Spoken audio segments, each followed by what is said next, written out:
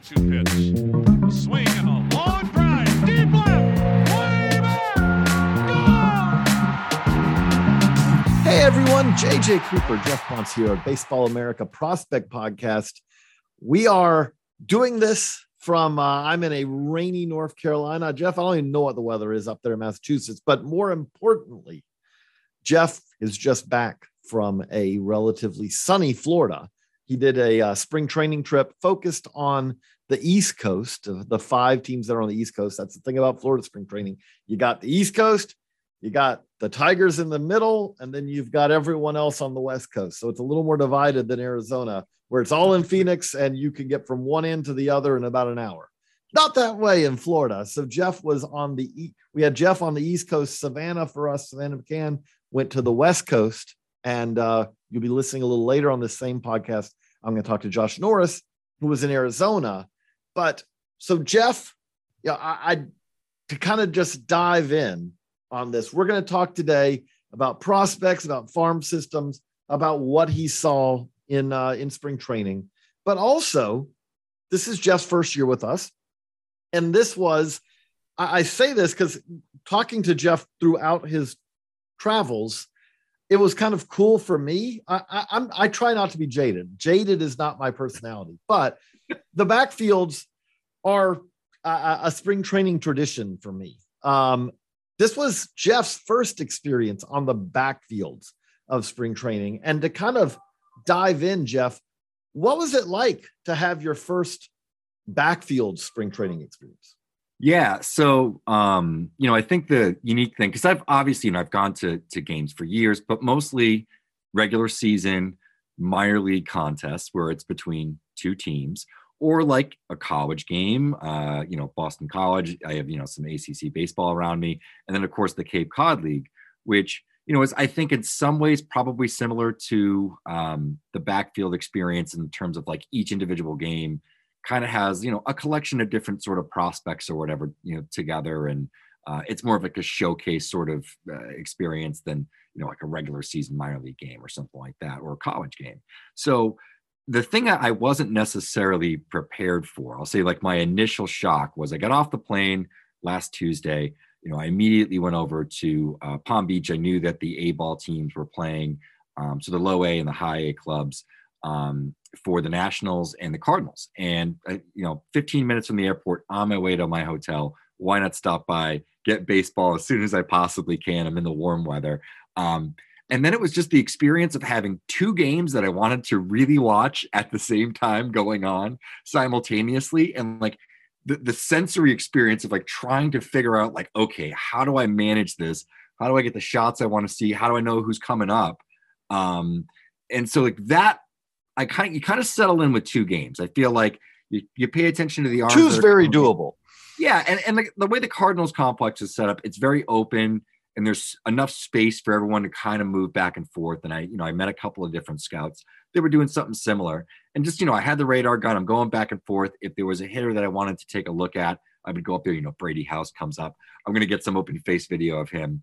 But then, other guys, I'm just kind of laying back, taking notes on pitchers and just kind of taking it in. Now, I'll say this. I was not prepared for day 2.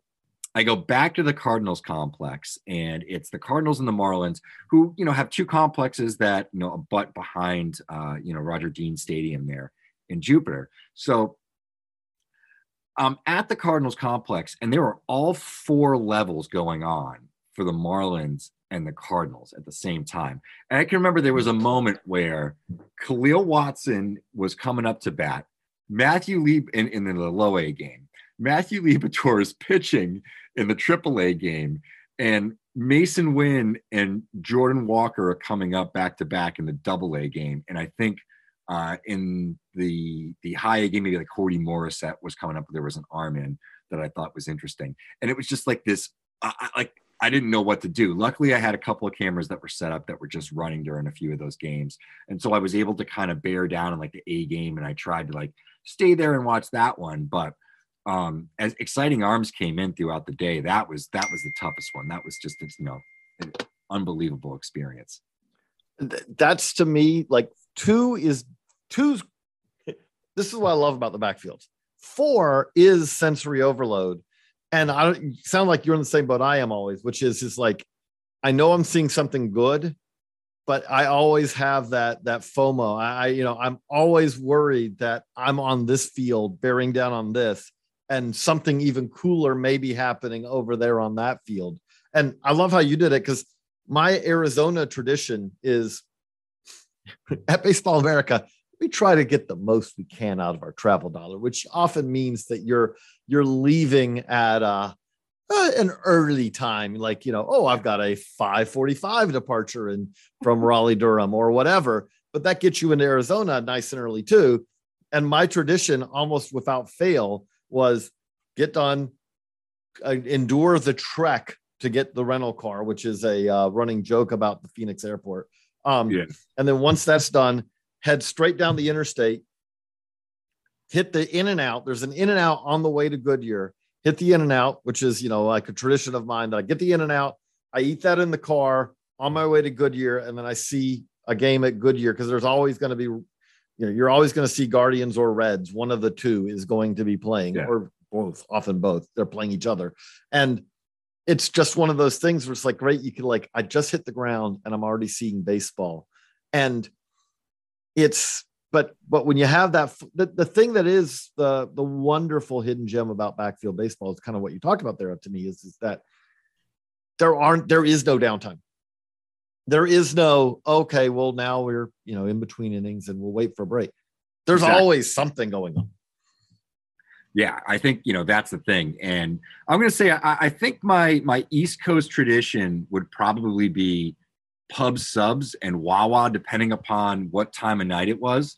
Because sometimes I get back and I would cut video, and then I'd be like, oh man, it's 10:30. I probably should eat dinner and then go to bed, because I got to wake up and go to camp in the morning. And Wawa was clutch, because it was open at whatever, some ungodly hour. You could drive over there at 11 o'clock at night and put it in order and get a freshly made Italian sub. So I ate a lot of those, and then Publix in general is just a good supermarket. So I constantly just went there and bought food. That's his notification. That's not a ding that's like a plug. We're not sponsored by Wawa or Publix, but speaking of that, we are sponsored, and we will take a quick break for a quick message. And we're back. We're back here on the Baseball America Prospect Podcast, talking to Jeff Ponce, and later we'll be talking to Josh Norris about their travels to spring training. So, Jeff, we've kind of set the stage, but now we're going to talk about the prospects, the teams, and all that.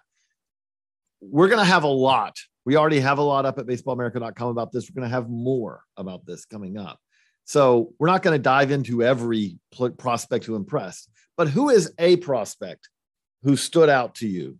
We'll give a little sneak peek. Who's a prospect that really stood out to you during your travels around the backfields?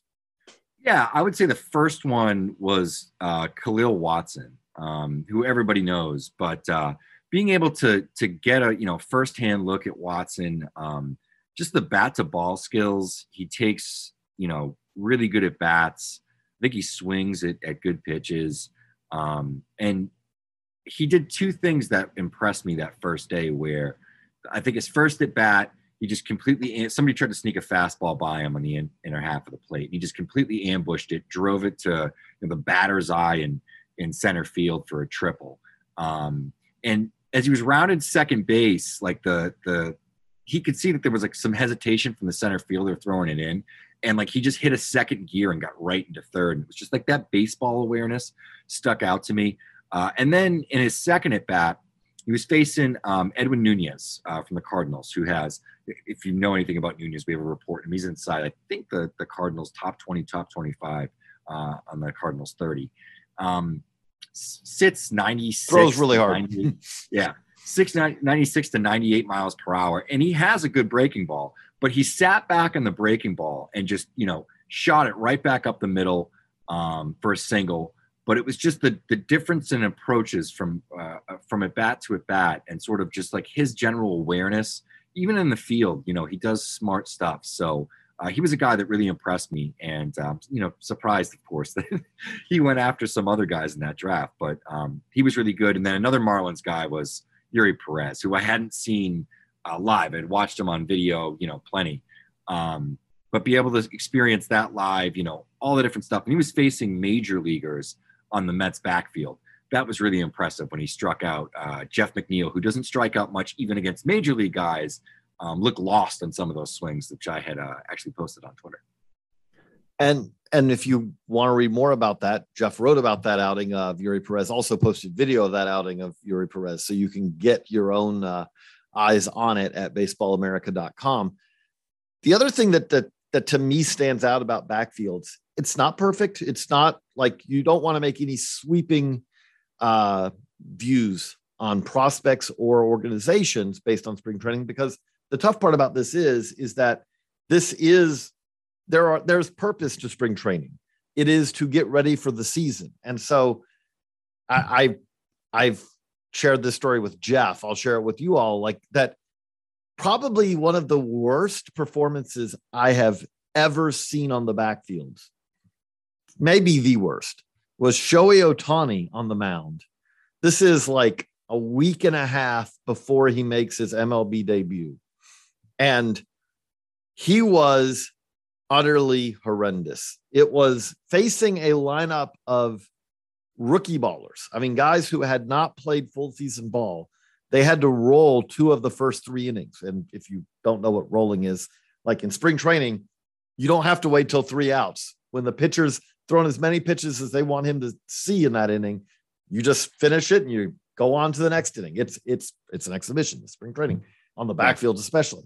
And by the way, if you also see a big leaguer show up, you may see Joey Votto bat 15 times in a 7-inning game. It's spring training. It's the backfield. But Ohtani wasn't throwing that hard, had 0 command, was not fooling rookie ball hitters. And if you just based it off of that, you would be like, wow, Shohei Ohtani is utterly overmatched. This guy is going to get destroyed in the big leagues. I think 10 days later, he went out and utterly shoved against the Oakland A's, which are a big league club who are filled with players who have played above rookie ball. And it's just a reminder. Thankfully, I just tweeted out like a little video of like rough outing from Shohei Ohtani. I didn't say, oh, Shohei Ohtani is going to be terrible based on this, because the thing about it is Shohei Ohtani was getting him work. There are dead arm periods that happen during spring training. So if you see a guy who's 4, 5, 6 miles an hour under what you expect to see, you shouldn't make a generalization. Oh, this guy's really backed up. It may be that he's going through that period you go through, which, by the way, may happen in the big leagues during the season this year because they had a very compressed spring training.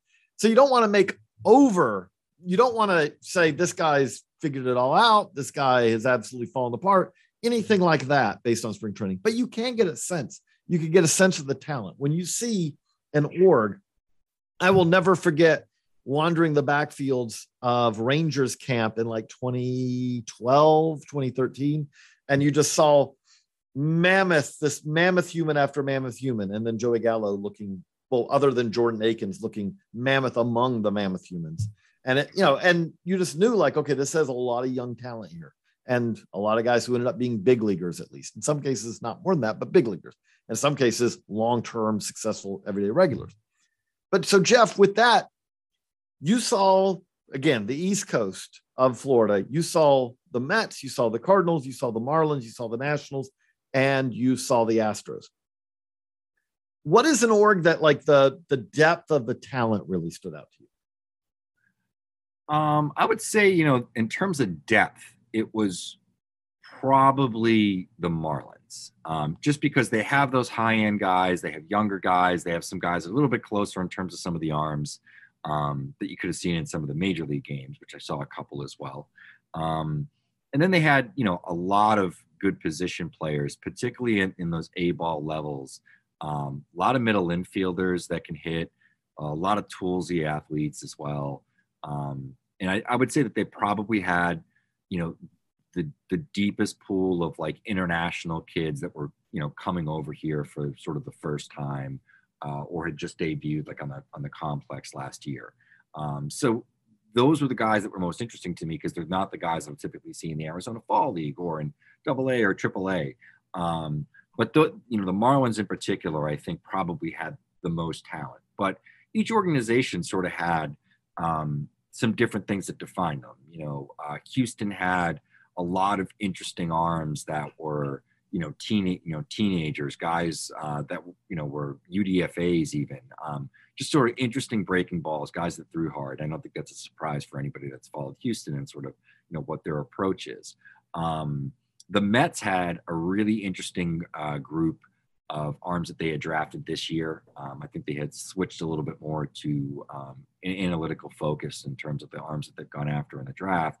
And, that was one thing you kept hearing from different evaluators and scouts when you were down there where, the Mets have a really good class of arms that they drafted this year. These a lot of guys with big stuff, really interesting stuff. I think Washington, the big thing was, this class. And of course, getting looks at Brady House, I think was just an impressive player in general, impressive build. And just you can see the projection, the tools there, and why people sort of fell in love. And then the Cardinals, I think it was just hitters who hit the ball hard. In every single game, they just had, even players you maybe hadn't heard of before that were complex guys that, really just barreled up and hit the ball hard. And I think you look at the guys they've brought to the major leagues over the last 5 or 6 years, they've had a fair amount of those guys. And then, a lot of guys that sort of were like interesting sort of toolsy, high motor players that they have. They've had a lot of those guys over the years too. So like there's certain types that each organization seems to target and maybe develop really well. And I thought that was something that, like, when you took a step back after seeing camp for a couple of days and typically getting like all the different depth from those organizations, you got a feel for like, all right, this is the type of players that these guys develop or target and then bring into their organization. So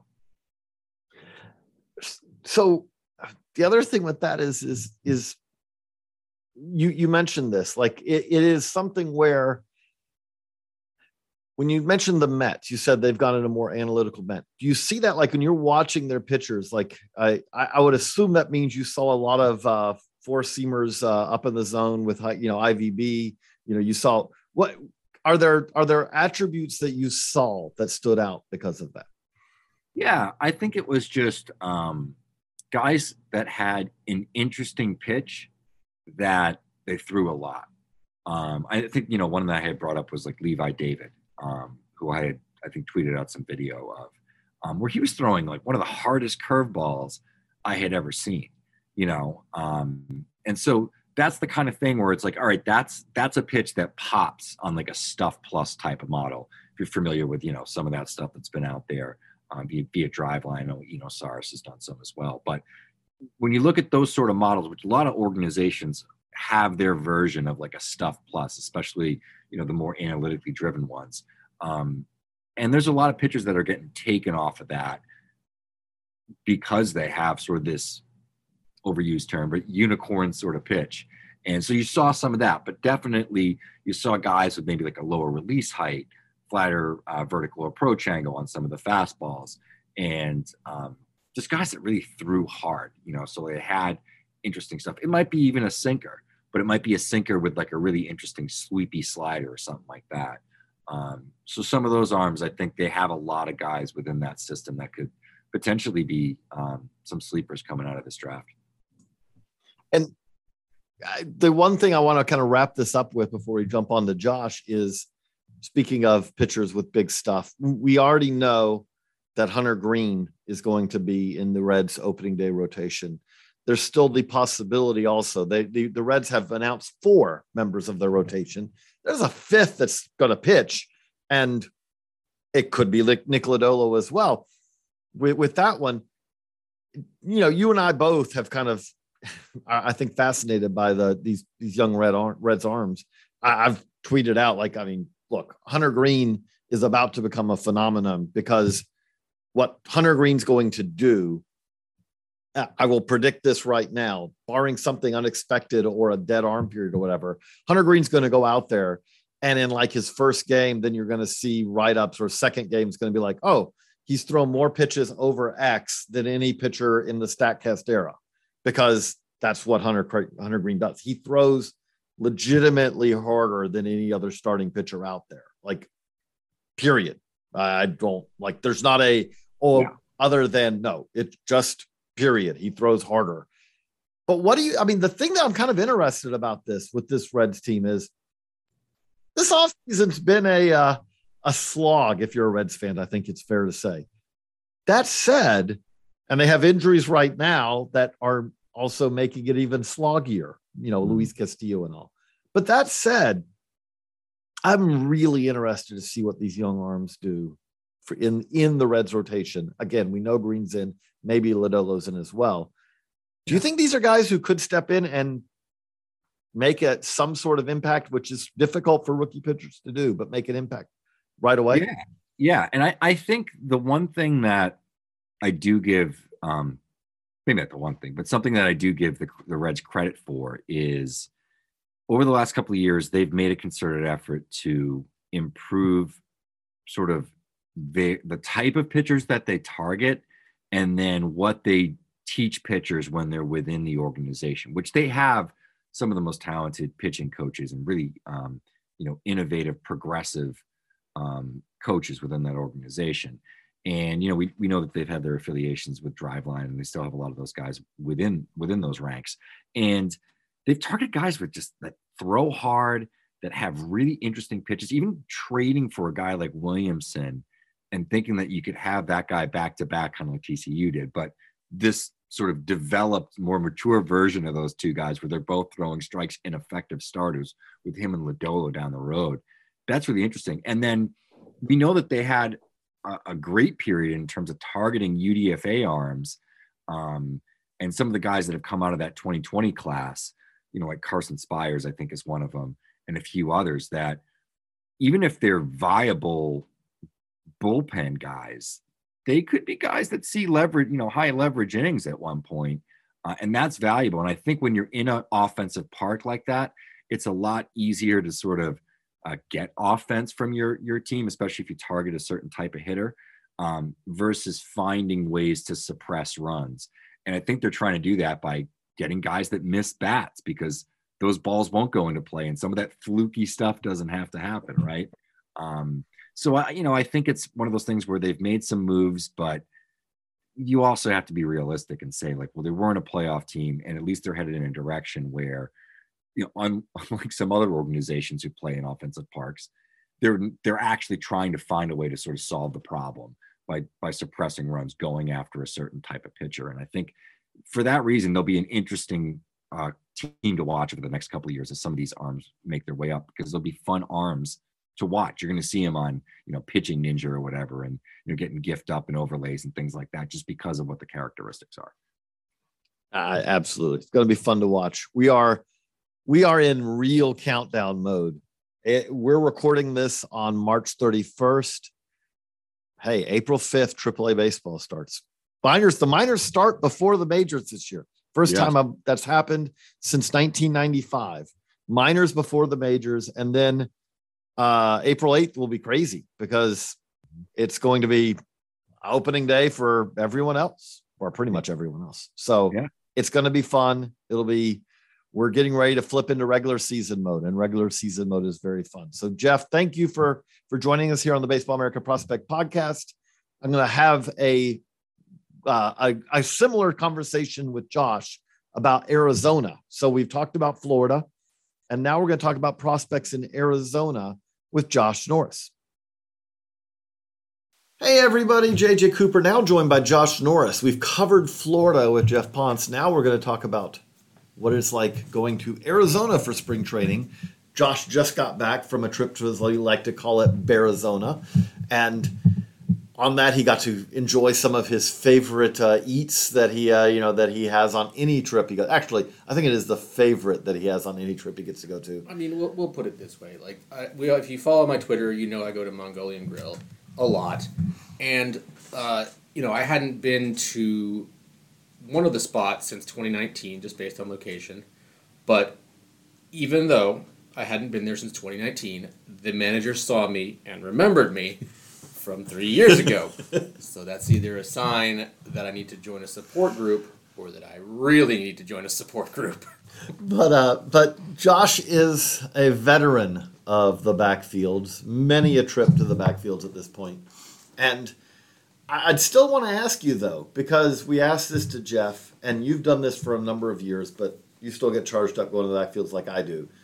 What is it that you love about especially, I'll say this, me and Josh will often jokingly, we've gone back and forth over who goes to Florida this year, who gets to go to Arizona. Because Arizona is, I think in both of our opinions, the gold standard of where you want to go for spring training because... Yeah, it's just easier. I mean, it's, all the places are within an hour-ish of each other, depending on traffic. And you can hit multiple sites in one day if you do it right.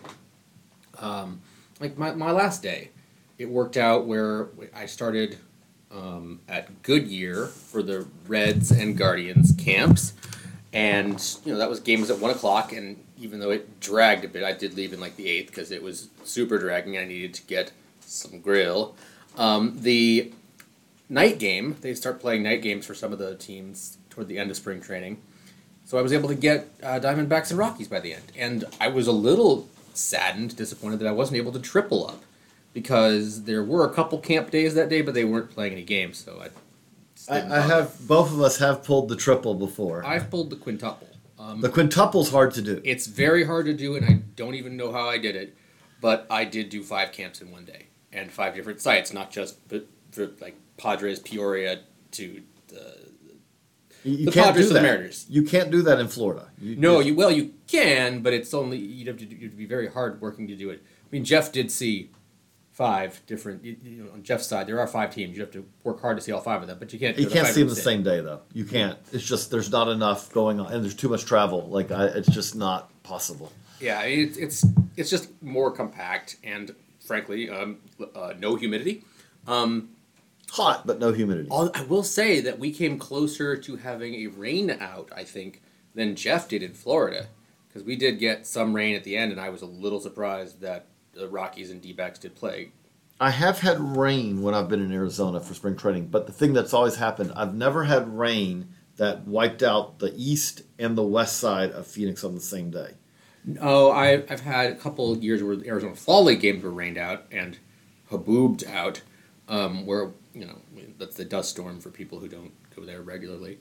But yeah, I was like, all right, are we even going to play this night game? Because I don't know what kind of investment tarps would be in Arizona. So let me ask you, well, in this travelogue portion of it with this, and I'll kind of share my thoughts too, but where are we're not talking about the front fields. We're not talking about the minor league stadiums. The back fields, Salt River Flats would be my winner for the best stadium in Arizona. I know that Josh may disagree with me on that, but as for a fan perspective. But the backfields, is there a particular backfield that you really like going to?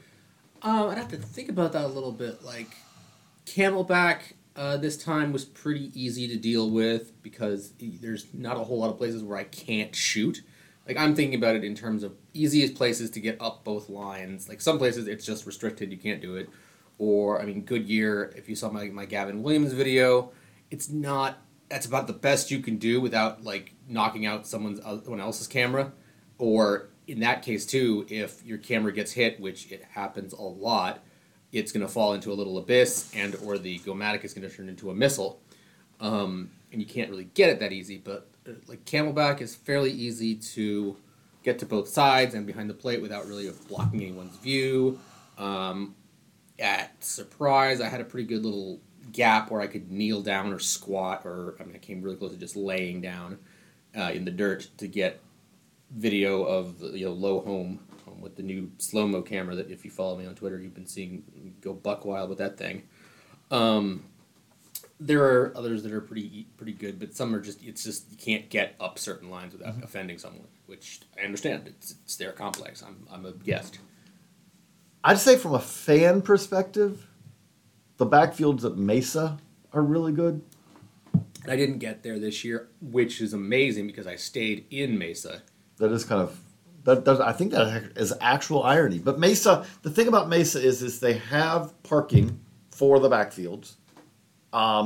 they have shaded, covered areas with stands, with bleachers, I should say, with bleachers for the. So there are places where it's like that, and there are other places where it's a little more, free form. Yeah, I mean, if you're going to talk about by comparison, like with Florida, if you're going to go to the Clearwater backfields, there are a couple pens where they keep the fans where it's not really super convenient to see what you're looking at. Bradenton is it's a little bit of a mess, but there's a free access back there, but it's a lot of stuff going on. But yeah, Arizona for fans, I don't even remember what the Mesa setup is like. Like I said, I haven't The been there. Mesa's Cubs. Yeah, I know it's the Cubs. It is the Cubs. Just if our listeners listening going, which one's Mesa? Yeah. Mesa's Cubs. Yeah, I stayed 3 minutes from that park and never went. So It's how things go. I mean, again, I have my own personal things. I like going to Surprise because, usually there's good prospects at Royals Rangers camp, but also there are F-35s flying over Luke Air Force Base. You can drive down a road not far from Surprise and watch the fighter jets come into land.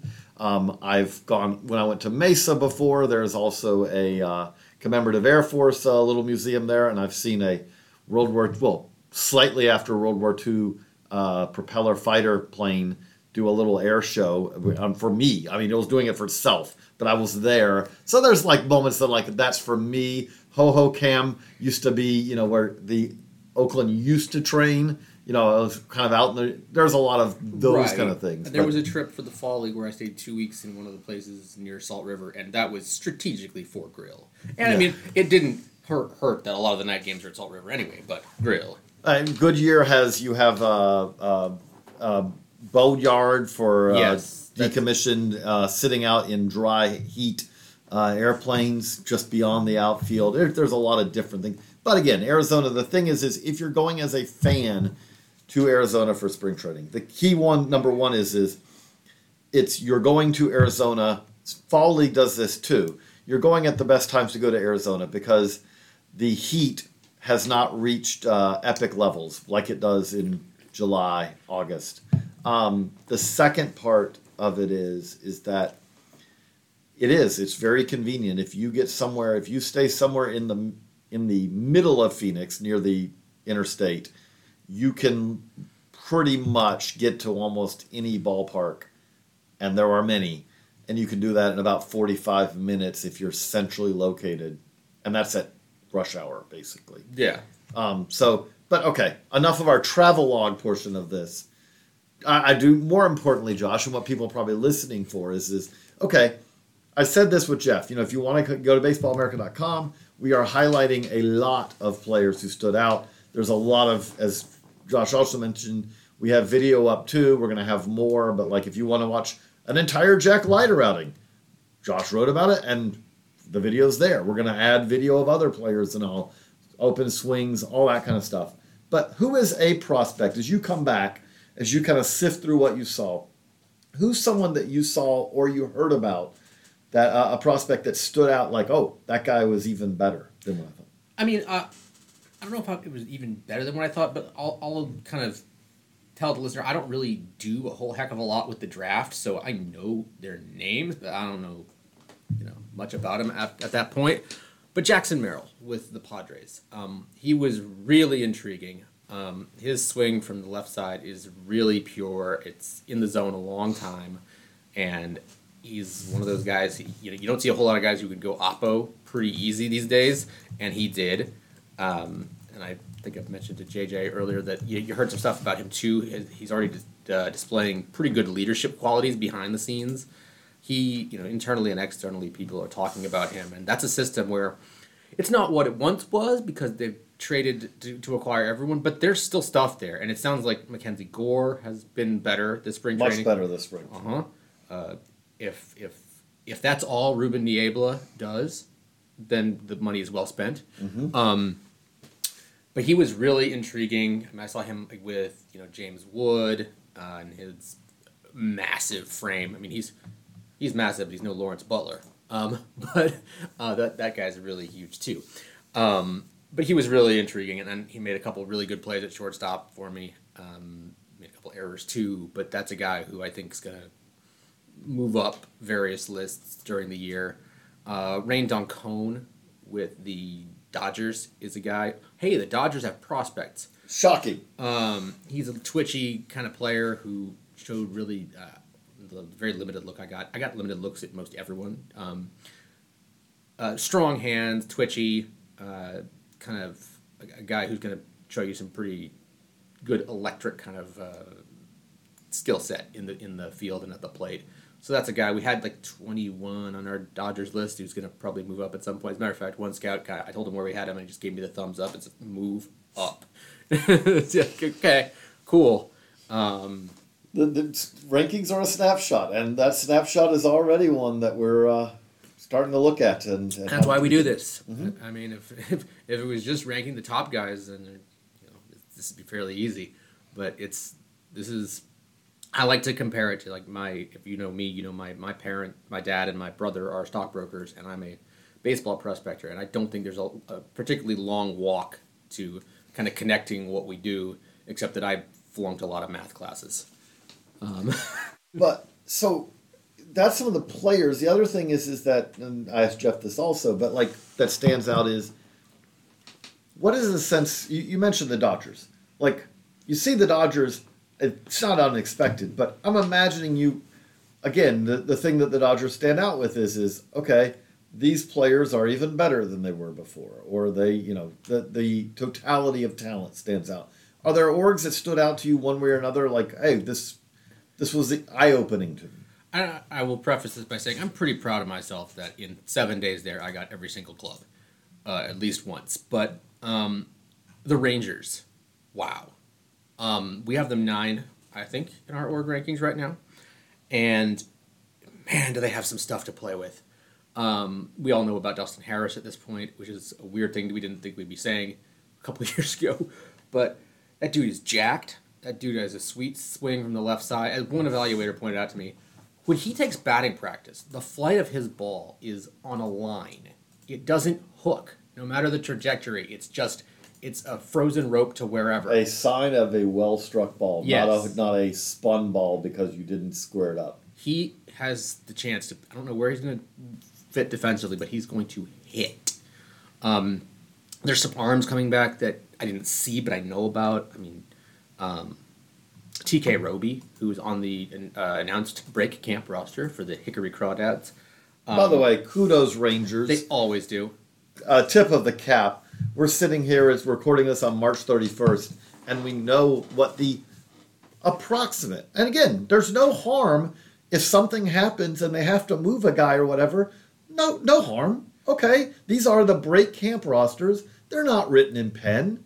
They're not written in Sharpie where you can't move a guy around if you have to. But hey, the great thing is if you're in Hickory or you're in Down East, which is Kinston, if you're in Frisco, wherever you are in the Rangers system, they can now say, here's a roster, get excited, opening days next week.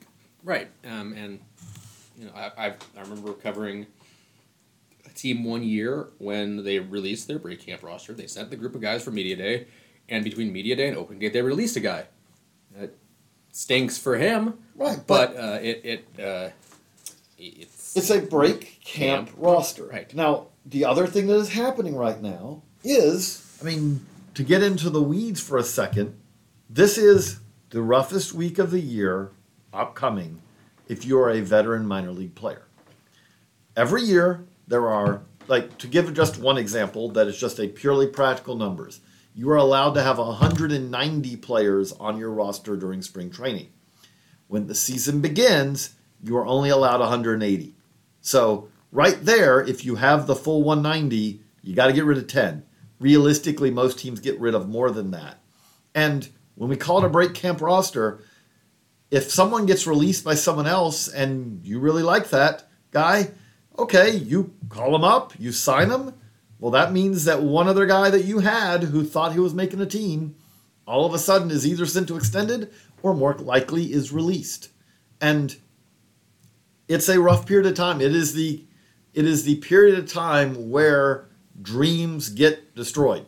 I don't know what other way to put it, but players who have been dreaming of being a professional baseball player, of making the majors for years, for in some cases almost the entirety of their life, this is the week where some of them get called into an office and told, I've got bad news, we're letting you go. Yeah, I mean, this is a meat grinder of a business, and right now the crank's about to start turning. It started in some cases. We're starting to see some of those releases come out, and yeah. But anyway, that was a divergence from the Rangers being good. TK Roby is going to be a guy who I think you're going to like to see. Big fastball, big breaking ball, big swagger. Let's put it. He's a fun guy to watch. Ricky Vanasco is a guy who I was surprised to see him on Hickory. Welcome back. Welcome back. Yeah, he should be really interesting. I probably will see him on opening weekend, depending on how they line up their rotations, because they're in Winston-Salem, which is a scant 90 minutes from here. Or down east plays at Zebulon opening weekend too. But they have guys like Emiliano Teodo, who throws 102 with a 3,000 RPM curveball. Which, by the way, 102 is the new 100, is my argument. I think that was Jay-Z's original song. But anyway, he should be really fun. I was surprised to see him make the start the other day. I didn't see it, but I saw the lineups because, again, kudos to a lot of teams down there. They're starting to get the hint that people do want to come see these backfields games. It's not just scouts. They post their lineups. They post their whatever. It's great to not have to go through the CIA back channels to get lineups and see who's pitching. But fans, can go if they want. If fans were following the Rangers and Royals on their various social medias, they could have seen that it was going to be a Jack Leiter Asa Lacy matchup on whatever day that was, and they could have flocked to surprise. And there were a few people there. It wasn't crazy, but there was a smattering of coaches and execs and scouts and whatever I am, and fans out there. So one bear there. One bear. Just one bear. Out there doing their thing. And kind of an aside, it's kind of funny that I mentioned in our Slack that I saw Asa Lacy versus Jack Leiter, and it sounds like I saw the third best pitching matchup that day, or at least pitching guy that day, because Bobby Miller went in Camelback, and I had a scout texting me like, "You're an idiot, you're an idiot, you're an idiot, come see this guy."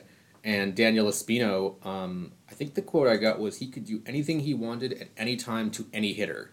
It was like, oh, okay. That's very good. Yes. Any hitter? Any hitter. So anyway, the Rangers were really good. The Rockies, that last day I think was probably my best game, was Rockies D-backs. On one field, you had the low A group, and I'm making air quotes here, which had, on the Rockies side, you had Yanquiel Fernandez, Adiel Amador, Benny Montgomery, Warming Bernabel, guys like that. And on the D-back side, you had Jordan Lawler, Davison De Los Santos. Those are the guys on the low A side only. On the high A side, if you went a few steps the other way, you had Zach Veen, you had Vladimir Restituyo, you had Eddie Diaz. Don't remember who was on the D-back side, but that's a lot of prospects bouncing back and forth. I think I got 10,000 steps on that field alone, just going back and forth, back and forth, back and forth. On occasion, sprinting and putting forth spin moves on guys who are in my way. That's both the good news, bad news of the backfields is that I perennially feel like, I said this with Jeff also, when there's multiple things going on, I always feel like, am I on the right field, or should I be over at that field? Well, like I said to a couple scouts this week, like, I do not know how you do this effectively, because there's so much to watch, and if you have such and such org, what are you looking at in a given one? What are you taking notes on? Who are you pointing your radar gun? I guess the answer is, if you're focusing on the high A group that day, you focus on the high A group and you divert your gaze from the low A group. Or in some cases, there's 3 games where it might be like you'll call it a low ACL versus DSL game or whatever. I've seen 5. Yeah, I mean, I've seen that too, but like not so much this year. It was no more than 3 any given time. I mean, outside of a B game that here's a fun aside. On the Camelback day, I walked out and they had cordoned off an area for people to get Julio Urias' autograph. There's a B game going on at the side. You can see Matt Foster and Zach Collins and whoever else, these guys that need work. And that's blocking my car. or at least the area to my car. I had to pull a security guard over and say, I do not want Julio's autograph. It's the last thing I want. Please let me through. I need to go. And he's like, fine. I got a little security escort through the autograph session. Look at my backpack. Look at my tag. Look at the look on my face. Just let me get to the parking lot. I promise you, I'm not asking for an autograph. I just want to get to my car. That is the last thing I want. But in any case, yeah, the Rockies, particularly Adil Amador and Yanquiel Fernandez, were really impressive that game. Fernandez even more in particular. Just he gave me 3 at-bats. The first at-bat was he ripped some middle fastball, which is what you should do, off of the left center field wall. Next at-bat, he got a kind of a fastball, or it might have been a bad changeup in on his hands, and he muscled it into center. And the third at-bat, he got something away from him, and he kind of cleared his hips a little early, but his hands were strong enough, his upper part were strong enough to stay back and flick it into right field for what might have been a double. That's the thing about this. Like, I think I did as much in this trip as I've ever done, and I took almost no notes because I am not yet an octopus. I have hands for a camera. I have hands for a radar gun. We need to get you like a microphone so you can dictate during that. And then you can Yeah, no, I was joking. I made that same joke with a scout. It's like 90-92 fastball. Also, idea for a dog pool or something like that. It's really interesting. I kind of got over the FOMO. I think I posted on Twitter the Gavin Williams video. I made a note saying I didn't even see this live. I had my camera set up, hoped it didn't get hit, hoped something cool would happen. And I'm cutting it like, I don't remember this at all. Then I was watching Andrew Abbott strike out Joey Votto on the other field. With another camera in your hand. On the fence, but yes. Yeah. One in my hand. So I had 2 cameras running on fences and a camera in my hand, and that's less cameras than I usually have.